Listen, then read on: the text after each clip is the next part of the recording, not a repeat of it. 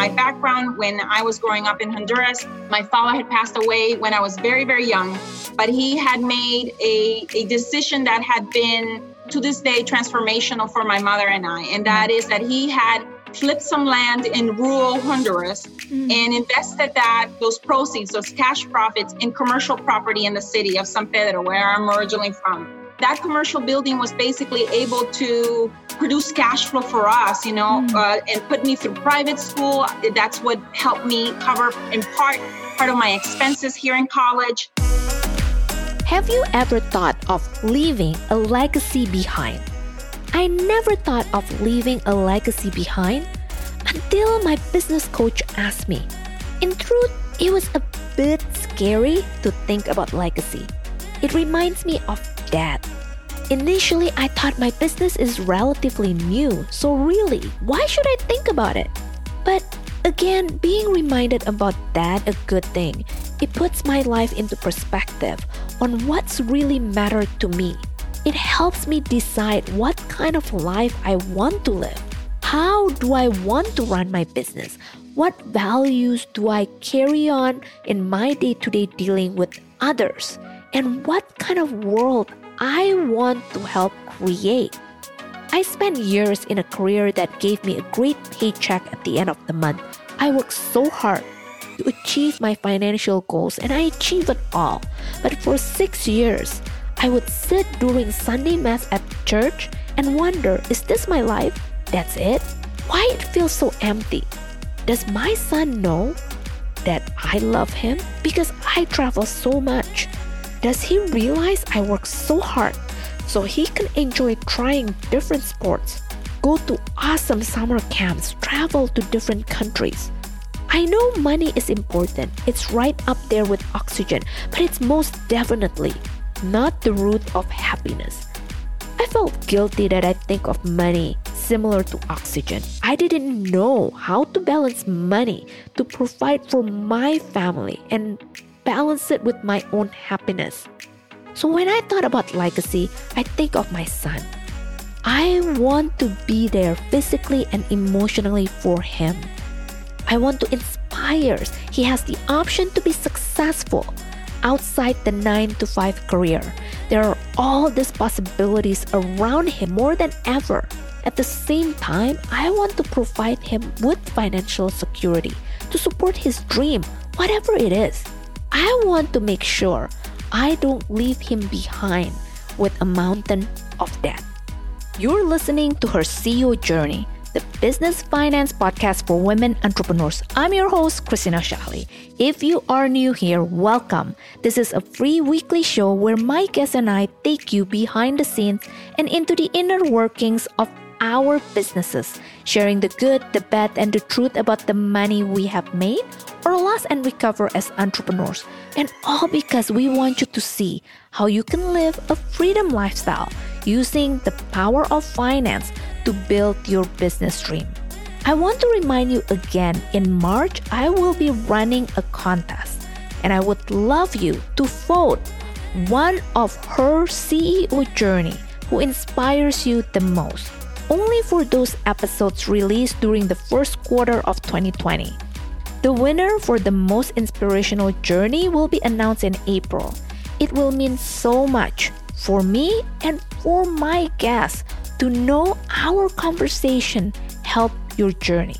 If you haven't listened to the last few episodes released this year, I want you to head on over to ChristinaShahli.com right now and hit the subscribe button on your favorite app. This week, I had the pleasure to speak with Michelle Bosch. She is the co-creator of the Land Profit Generator program with over 145,000 followers. She is also the CFO of her own company, Orbit Investments, where she can help others produce large cash profits and passive cash flow to live a financially free and abundant life. Let's find out Michelle's CEO journey and the legacy that her dad left behind. It's about inspiration, love, and financial security. Michelle Bosch, welcome to Her CEO Journey. Thank you so much for having me, Christina. It's such a pleasure. It's an honor to be here with you. Well, I'm glad you are here today. I mean, I know your journey is a little bit different. You know, you're an immigrant from Honduras, and then Jack, your husband, is an immigrant from Germany. And, you know, you went to school and then you started this business. Can you please share how that journey started? So like you said, I'm originally from Honduras. I'm an immigrant into the U.S. I came here in 1995 with pretty much 2 suitcases to my name and a heart full of dreams. I came here to study. You know, my background is in finance. Somehow when I was growing up, you know, that was my strength, math, and just very, you know, critical mind and an analyst, a constant analyst everywhere, analyzing everything. And so it was kind of like a logical transition for me to say, okay, I'm going to find a career, you know, in the financial space. We came here, we went to school, we got jobs, and we were able to get our working permits sponsored by our companies, then our green cards and so on and so forth. But a few years into it, we realized that we absolutely hated our jobs. And so we were looking for something else to do. You know, in the beginning, we couldn't let go of our jobs because those were our tickets to our green cards. You know, we were like handcuffed, you know? Yep, I know what you mean. But we knew that we wanted to do something different. And, you know, based on my background, when I was growing up in Honduras, my father had passed away when I was very, very young. But he had made a decision that had been, to this day, transformational for my mother and I. And that is that he had flipped some land in rural Honduras and invested those proceeds, those cash profits, in commercial property in the city of San Pedro, where I'm originally from. And it was a commercial building. To this day, it still stands. To this day, it's still in the family. And that commercial building was basically able to produce cash flow for us, you know, and put me through private school. That's what helped me, you know, cover in part of my expenses here in college. And to this day, you know, it continues to throw out cash flow, you know, for my mother. So we knew that we wanted to do something in real estate. One thing that I want to touch on a little bit, I know in one of your podcasts, you said the key to prosperity is keeping it simple. Can you elaborate in that regard? Is that what you mean? That's why you started with land, with real estate, because you find it like it's just a simple process? Yes. So for us, when we started looking into real estate, we started looking at houses because that's what everyone looks at. Single family residential homes. Yep. Can we rehab them? Can we flip them? Can we wholesale them? Do we hold notes? You know, there's so many things that come to mind. And what doesn't come to mind to people is land. And it didn't really come to mind for us as well. But what we found out is that here in the US, there is such a thing as tax liens and tax deeds. Basically, where you can lose your property to property taxes. And I remember attending an auction and trying to bid on these properties. And it was so competitive, and it was so, and prices went way above, you know, what we had, because we had like $3,000 to our name. But in that auction, I was able to meet someone that said to me, you know what, I know that you were bidding on my piece of land, but there was a lady that said, I have another piece of land in a different county. And on that piece of land, she didn't owe any property taxes, but she said, I've owned it for some 30 years and I don't want it anymore, you know? And so I looked it up. I did a little bit of research. I made her an offer for about 60 to 70% of market value, and she was able to accept it. And we were able to quickly flip that piece of land. But there's a switch that flip. I'm like, there's something very simple here in that we could do the same that others do with houses. We could do it with land. You know, we can flip it. We don't have to touch it. We don't have to rehab it. It is really this simplification of real estate. It meant going against the grain, you know, in terms of us being contrarian. Everyone is going after houses. We're going after land. And as a result of that, we have virtually like zero competition in the marketplace. It's like a blue ocean, you know. We have been able to do this in any market cycle. People that sell their land and that buy their land have a much more long-term horizon and perspective, you know. Definitely. And we focus exclusively on 3 types of land. We focus on, you know, land on the outskirts of cities. We also focus on in the city infill lots, basically where our exit would be buyers. And we also do recreational properties like larger acreage out in the woods, for example, where people want to have a cabin or bring their RV or go camping or go ride their ATVs or hunting, you name it. And at my core, when I started, I realized that the key to prosperity was simplicity. At some point, we started teaching, the land flipping methodology that we created. And it was the same, we were trying to teach tax liens, tax deeds. We had so many different, little spin-off programs, and we're like, no, let's focus. When it came down to looking at profitability and going product by product line, we're like, no, the most profitable product line that we have is this specific course in land. Let's focus, let's go all in on that. And the moment that we focus and simplified, our team, our sales floor, our marketing was simpler because now we had one audience that we talked about one thing. I am a true believer in that. The more you try to complicate things, the harder it is, the harder it'll become, because now you have undivided attention basically in many different aspects versus focusing on one thing. Yeah, I'm smiling the whole time when you said about profitability and on focusing and everything, because I'm a true believer on that. I talk to many guests, and then the one that are successful are the one that basically saying, I'm going to focus in this instead of following others. I think a lot of, especially those who are beginner, the tendency is to follow others, because the other person is successful, let's follow that. But they do not know the journey, right? They do not know what happened before they are successful. And I think that's what a lot of entrepreneurs, especially women, forget about it, right? Okay, so I want to touch on, I know that you went from $0 to $1 million in 18 months. So explain to me the $1 million, $0 to $1 million, I'm assuming that is at the revenue level. So you basically purchase a land, like your first land, it's like $400, and then you sold it for $10K. And then you purchase another one for $800, and then you sold it for a higher amount, right? So when you are purchasing asset, especially land or even any real estate property, the concept out there is that you need a lot of money, and then you need to be able to manage your profit and then continue to grow your profit.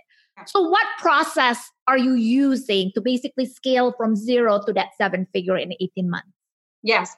So we have developed a methodology where we are able to basically acquire property for anywhere between 5 to 25 cents on the dollar, and then turn around and sell it either, wholesale it, for quick cash at 60% of market value, say 60, 70% of market value, or at 100% of market value, but using seller financing. We basically say, for example, I buy a piece of land for $1,000, 1 acre property in the outskirts of town, and it has a market value of $10,000. And I could sell that for $10,000. And somebody says, I can give you a down payment for $2,000, and now I have $2,000 in my pocket. And then they're going to make payments on the remainder $8,000 for the next 5 to 10 years. Yeah. Okay. So I recoup my cost because I paid for the piece of land $1,000. And now I'm charging interest on the remaining balance, and I'm creating a note. I'm creating an asset, an accounts receivable, basically, notes receivable. And so we have been able to do that by using direct mail. We've been able to find motivated buyers and sellers that basically we send a letter to. And for example, just to give you a little bit of context in terms of a little bit of KPIs, for every 700 to 1,000 pieces of mail that we send out, to motivated, to sellers, to owners of vacant land, we are able to get anywhere between 6 and 15 callbacks, people calling us back saying, I'm interested in selling my piece of land. And of 100 or so offers that we make, we are able to get 1 to 2 acceptances on those. That's high. So that's the methodology. Now comes, okay, I've been able to purchase this property, for very little money, 5 to 25 cents on the dollar, and now I'm trying to sell it. When we started trying to sell these properties, we were trying to sell them because this is pre-Facebook, pre-everything. We were trying to sell them using periodicals, magazine, newspaper ads, magazine ads. Yeah, I would have somebody call me because, and say, I'm interested in this piece of property that you had a little, posting on the newspaper, and I would like to, I'm dating how old I am. I'm getting old. I would like to purchase this piece of land, and we would have to print out and have like a little brochure to send out to them. And, with a little bit about the area, photos of the specific piece of land, the markers, what our terms for sale were, and so on and so forth. And we thought, okay, we can continue doing this. And in the first year, my husband and I, we were able to sell 60 pieces of land. Mm-hmm. In the second year, we were able, and that was like me doing this 100%. And then the second year, we did like about 100, 120 parcels. In our jobs, we were working 80 hours a week. And now we found ourselves in entrepreneurship in our own thing, working also 80 hours a week. And so we're like, we either need to shrink to have a life, or we need to expand. And we decided to expand. And so for us, it was expansion. And what did we do? We tried to look for an outlet. We started thinking, if we wanted to sell 200 pieces of land, we would have to continue doing what we're doing right now, only harder, faster. If we wanted to sell 1,000 pieces of land, what would we have to do? You cannot do the same things that you're doing right now when you put such a big goal out there, 1,000 pieces of land. We're like, shoot, in order to sell 1,000 pieces of land, I don't even know how that would look, in terms of like the capital, in terms of inventory to have the land available, the team that we're going to need to hire, and so on and so forth. And then somehow, that kind of thinking got us going. And then somehow, like a few months later or a few weeks later, we see an auction company also being advertised right next to where my pieces of land were getting advertised. And I'm like, what if we started an auction? I think this is a key strategic tension that needs to exist between something that gives you stability and something that gives you acceleration when it comes to revenue and profits. And for us, it was, oh my gosh, this auction concept really worked. What if we could sell every quarter 200 pieces of land and auction them off and sell them using this auction concept? Because we knew that we could buy them very easily, that we could have the team to purchase them. And now the big bottleneck for us, how can we sell more than just 100 pieces of land every year? That was the bottleneck for us. So we're like, we need a big outlet that gives us stability and that gives us acceleration. And so the stability came from having a structured rhythm of this event happening once a quarter. So we would basically buy up in 90 days as much land as we can, and then we would sell it in one day. At the big Phoenix Convention Center here, I hired one of the best auctioneers from the Barrett Jackson world. With bidder assistance, we did marketing. We knew how to do marketing on newspaper. At that point, we did radio advertising, TV, billboards. So it's kind of like a product launch in the online world. Yes, it really is. It really is.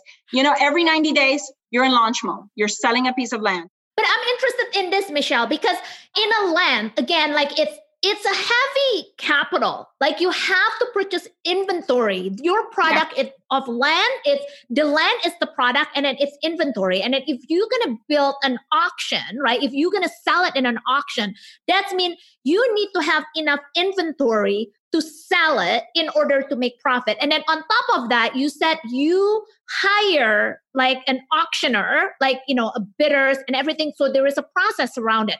How did you make sure in that first auction that you made profit? So we make sure that we make profit when we buy. We are buying for 5 to 25% of value. So we know that we have 75% already, at least, at the least, of profitability in anything that we sell. Because you make your money when you buy. In real estate, you make money when you buy, not when you sell. When you sell, you only realize. You realize the gain. Now, here's the thing though.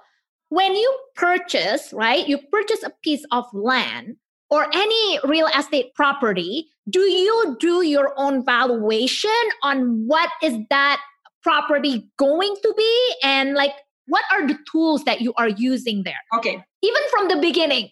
So now we have even developed our own proprietary software to basically do all those calculations for us, to really manage the process of, from the moment that we send direct mail to the moment that we have a callback, to the moment that we send an offer, to an offer being accepted, to an offer sent to title company for closing, to closing happening. And in terms of finding value, it's basically looking at, normally in real estate, you look at proximity, what other properties in the area have sold for, or if you are looking at an infill lot at a parcel that is inside of the city, say in a subdivision that is already built out, you basically go about looking for a comparable value by looking at what the value of the homes in that subdivision are. Wow. Okay. After 12 years in business, I get it that you have your own software, even like your own software, your own course. Because nobody out there is doing land. So we needed to create things for ourselves because everyone else is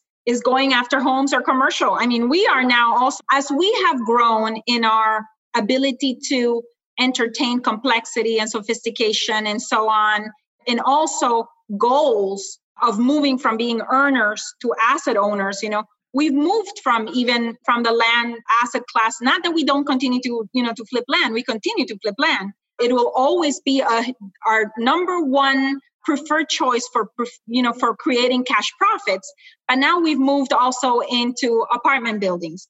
What we found is that, apartments or commercial property in apartments of 100 plus units, we can continue holding that asset very much like my father and my mother continue holding on the asset in Honduras. And that will continue to spit cash flow, whether we're here or we're not. Like a bus can run over Jack and myself, and the assets that we have will continue to spit cash flow, for our daughter, to really moving into passive cash flow, what we like to call as forever cash, cash that will come in forever. Here's the thing though, in terms of land, right? Like you don't have that capital expenditures to maintain the land, right? Not as much as residential property, that you have to make sure that there is maintenance costs. You have to upgrade the roof. You have to upgrade the garden, whatever it is, right? So before you purchase the property, there's an incredible amount of considerations and assumptions to make. You need to be very, very good at assessing what those capital expenditures are, so that you can, from the beginning, estimate whether you're buying the property at a good rate. And so you kind of like go at preparing this model for a bank with all of these considerations in place, and you modeling, projecting for 5 years, on year 1, I can probably do this with the property. On year 2, I can probably do this. On year 3, I can probably do this. And and a lot of those considerations need to be done upfront to make sure that you're going to have the returns, the cap rates, and the return on investment that you are wanting to achieve for ourselves and for our investors. Definitely, I know what you mean. So I get that. Now, I want to get into more on your business level, your own business, right? So you mentioned to me now you have 3 businesses, right? Property is one of them. How do you do a cash flow projection? What are your process to do a cash flow projection combining your property company, right? Buying land and then managing all this residential, multi-level family property. And then you also have your online courses. What are your process, especially now in December, you are projecting for 2020? And do you do only 12 months? Do you do like longer than 12 months? What are your process? So on the apartment side, you definitely need to model 5 years out. You have to, from the get-go, you need to start modeling and budgeting for 5 years out. And you compare every month and every year, projected versus actual. But what I do use is, and I want to call it quick and dirty, but I have a sheet that shows me my global cash position across all 3 companies. Consolidated. Exactly. So we have it, of course, by company, everything that has to do with the land flipping, I know what my cash position is in that. Anything that has to do with our educational business, our sales of courses, I have projections for that as well. Mm-hmm. And anything that I have, for the apartment sides, we have projections for that. Mm-hmm. And then I combine that, like you said, in this one master mega spreadsheet. That's what I use. It's, You're simple. Using spreadsheet only. You're not using anything fancy software, are you? No, I'm using the fancy software for the property management of it, and the fancy software for the flipping, the fancy software here, it's called Entreport, our CRM for the educational business. And for the apartment business, we use a different software as well. Each of our property management companies uses different software. Yep. So I get all of this information and I consolidate it in what I call my global cash sheet, my global position. And it's basically looking at all your bank balances, across all companies, across all accounts. What are all my cash balances? What are all deposits in transit? What are all my accounts receivable for the next 30 days, just for the month, which, in the apartment world is rent income. In the educational space, it's any courses that have been sold on terms, with installments. I know, how much we're going to receive in installments. I know what our sales floor produces every month on average in new sales. So I know what my new cash sales, cash collected up front. I know what their cash collection rate is normally. So I can estimate basically, what cash inflow is going to come from new sales from a specific month. And from the land space, on the land notes, I also know what my accounts receivable for all the notes that we have outstanding are. Or, we know typically how many properties we sell for cash. Yep. So I basically consolidate that, and it all comes to what my total cash inflow is. Yep. And then I do the same across all three businesses. What is my total cash outflow? All the expenses, from operations, from property taxes, from your staff, financing, payroll, right? Your bridge financing, loan, debt, everything. And I come with what my snapshot for cash for a specific period in time is. Mm-hmm. And then I can see, okay, based on my burn rate, and burn rate is nothing more than what is the cost of your operation per month. And say, if you have a burn rate of, let's say an example of $50,000, and say your global cash shows 200,000. Well, if every month you spend 50,000, that means you have 4 months worth of operations of cash in that specific time. And I don't know about you, but 4 months is awfully short to me. I like at a minimum 6 months, and I am a little worried if I see 6 months, but I want to know that I can carry my operations for at least 12 months. Okay. It's a rolling 12-month thing. Yes, it's a rolling cash flow that you keep projecting. I like to look at it like a quarter and then 12 months, but it's rolling because you're including the actual and the projection. Now, here's what I want to ask you, Michelle. Did you start this process from the very beginning when you started this journey, or this is an evolution of managing your cash flow better? It's an evolution. At the beginning, it started, we only had one business, and it was the land flipping business. And it was looking at, and I remember that for liability reasons, our attorneys and our accountants suggested that we don't hold more than 100 pieces of land in one LLC.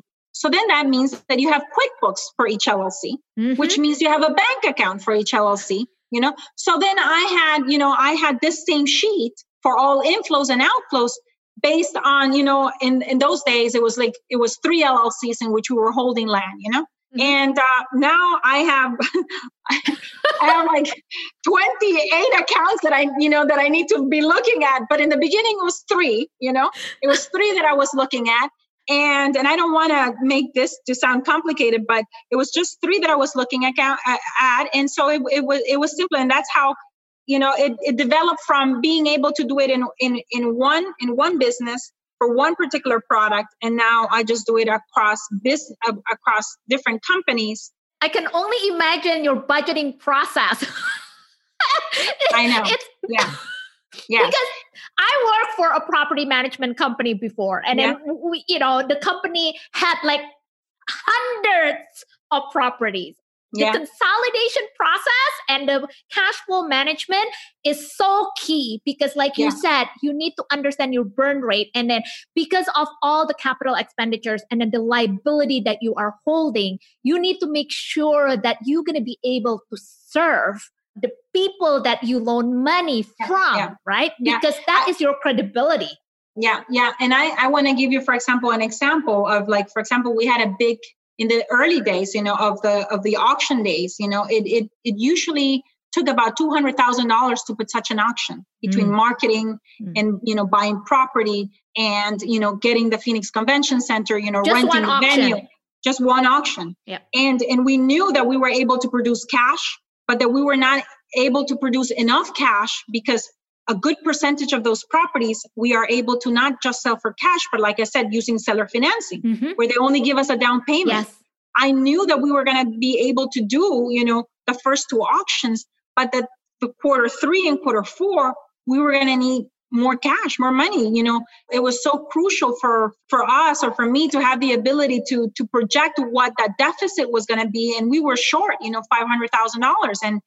And so that's when we decided, okay, we need to, if we want to continue this space of growth, we need to look for outside financing. So we found a very good friend, that was willing to loan the money and use our accounts receivable that we had already created, from our first auction as collateral against those 500,000. So we could basically continue operating and be able to do, auction 3 and auction 4 of each year.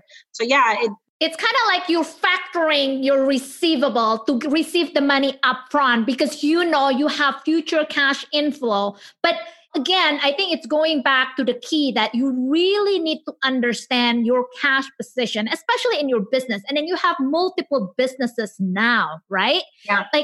It's even when you just first started with the auction, you already have, you have to figure out how am I going to finance the third and the fourth, and then how am I going to do that? Okay, I can be geeking out with you about finance like a lot more, but I know you have to go. So, I would love, what would be your best advice to other women entrepreneurs, especially those people that are scared looking at their numbers because they just feel like they're not good at it? What would be your advice on that? I want to say that the reason why we're not good at it is because we don't know enough about it. So number one, I would say, educate yourself. Don't be scared. It has been proven now and time again that we women are much more fiscally prudent managers of our money than men out there, So that's number one. Get educated. Just be all in, roll up your sleeves. There's nothing that is too complicated. I know that there's a few things that I may have mentioned that unless you're at a certain level, you might not come across. But at the end of the day, you have to think of your cash as what gives oxygen and momentum to your business. And so you always want to be using, I would have to say, this is my piece of advice, an offensive strategy and a defensive strategy. Okay. And the offensive strategy is find that cash, that 90-day cash flow driver, that product or service that you do really well, and basically figure out, can you create monthly promotions? Can you create quarterly promotions? Or do you need to bring, people into your team to help you, produce the sales so that your business doesn't depend just on you? We start businesses for 4 freedoms, for freedom of money, time, relationships, and purpose. And if you are the sole revenue generator for your business has no freedom of money. It has no, because if something happens to you, everything else collapses underneath. So you want to very quickly look at what is your product and service and find other rainmakers. My very first hire, if I was to start another business right now, is a salesperson. That's my number one hire, is go find another person that is going to help you create the revenue, from that flagship product that is going to become your cash driver every month or every quarter. Collect as much cash upfront as possible. Identify several outlets in which you can produce revenue and cash flow on a 90-day basis. And also very, very, very important, and I think that we forget, think about, because we talk about cash flow and outlets, but at the end of the day, these are people. What are 3 key relationships that I can develop for the quarter and ongoing that can help me develop the cash that I need to produce for my business? It's relationships. And that's on the offensive side. On the defensive side, I would say, go through your numbers and figure out where are you having fat. Cut out the fat. Basically, identify the fat, cut it out. Are there any subscriptions that you are getting dinged on a monthly basis that you shouldn't be having? Cut out any unnecessary positions. If you find that there's an area of your business that has like salaries, that has the highest amount of cost, for us, we we identified two places. It was our building for our office and salaries. So what did we do? We became a virtual company. I have a tiny office space for conference purposes at a co-office space fair. And I went from paying $8,000 a month in an office space to paying $1,200 a month. And now everyone works from home, and we come once or twice a week to a team meeting. Another area, like I said, was salaries. We identify, okay, what are key positions that we can transition from a high cost structure to a low cost structure, such as, perhaps finding VAs that can help us prepare all the listings, do all the mundane types of tasks for a much lower rate than I would pay here in the US. And I'd rather have one person that supervises all of these, here in the US, paid with US cost structure for me, and everyone else, at a lower cost structure. So how can you transition from a higher cost structure to a low cost structure, cut out unnecessary expenses, and then accounts payable. If you have accounts payable and you have people that, that give you net 15, can you call them and say, can you give me net 30 or net 45? Can I extend my accounts payable by 15, 30 days such that I don't have to, so I can preserve cash, for a longer period of time for the needs of our business. So I would say offensively, overwhelm yourself with revenue, defensively, cut out the fat. I love that. That's a really good ad. So Michelle, where can people find you? You can go to landprofitgenerator.com. My husband and I are the co-creators of this methodology. If you want to, learn a little bit about land, you can also go to michellebosch.com.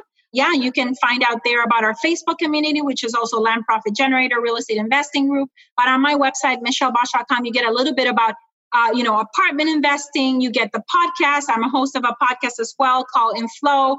And that's my passion is getting women, to transition from being earners and business owners to being asset earners, to be able to, start allocating a little bit of my cash here so that if something happens or for retirement in the future or for tax benefits, because real estate has this amazing advantage, especially when it comes to apartment investing, where you can use the depreciation from an asset, such as a big apartment building, and have that go against your active income. And it shelters part of your income. And now you have much more cash to go and produce more. You know what I mean? You preserve your cash even more. So that would be it. Thank you so much, Michelle, for being here.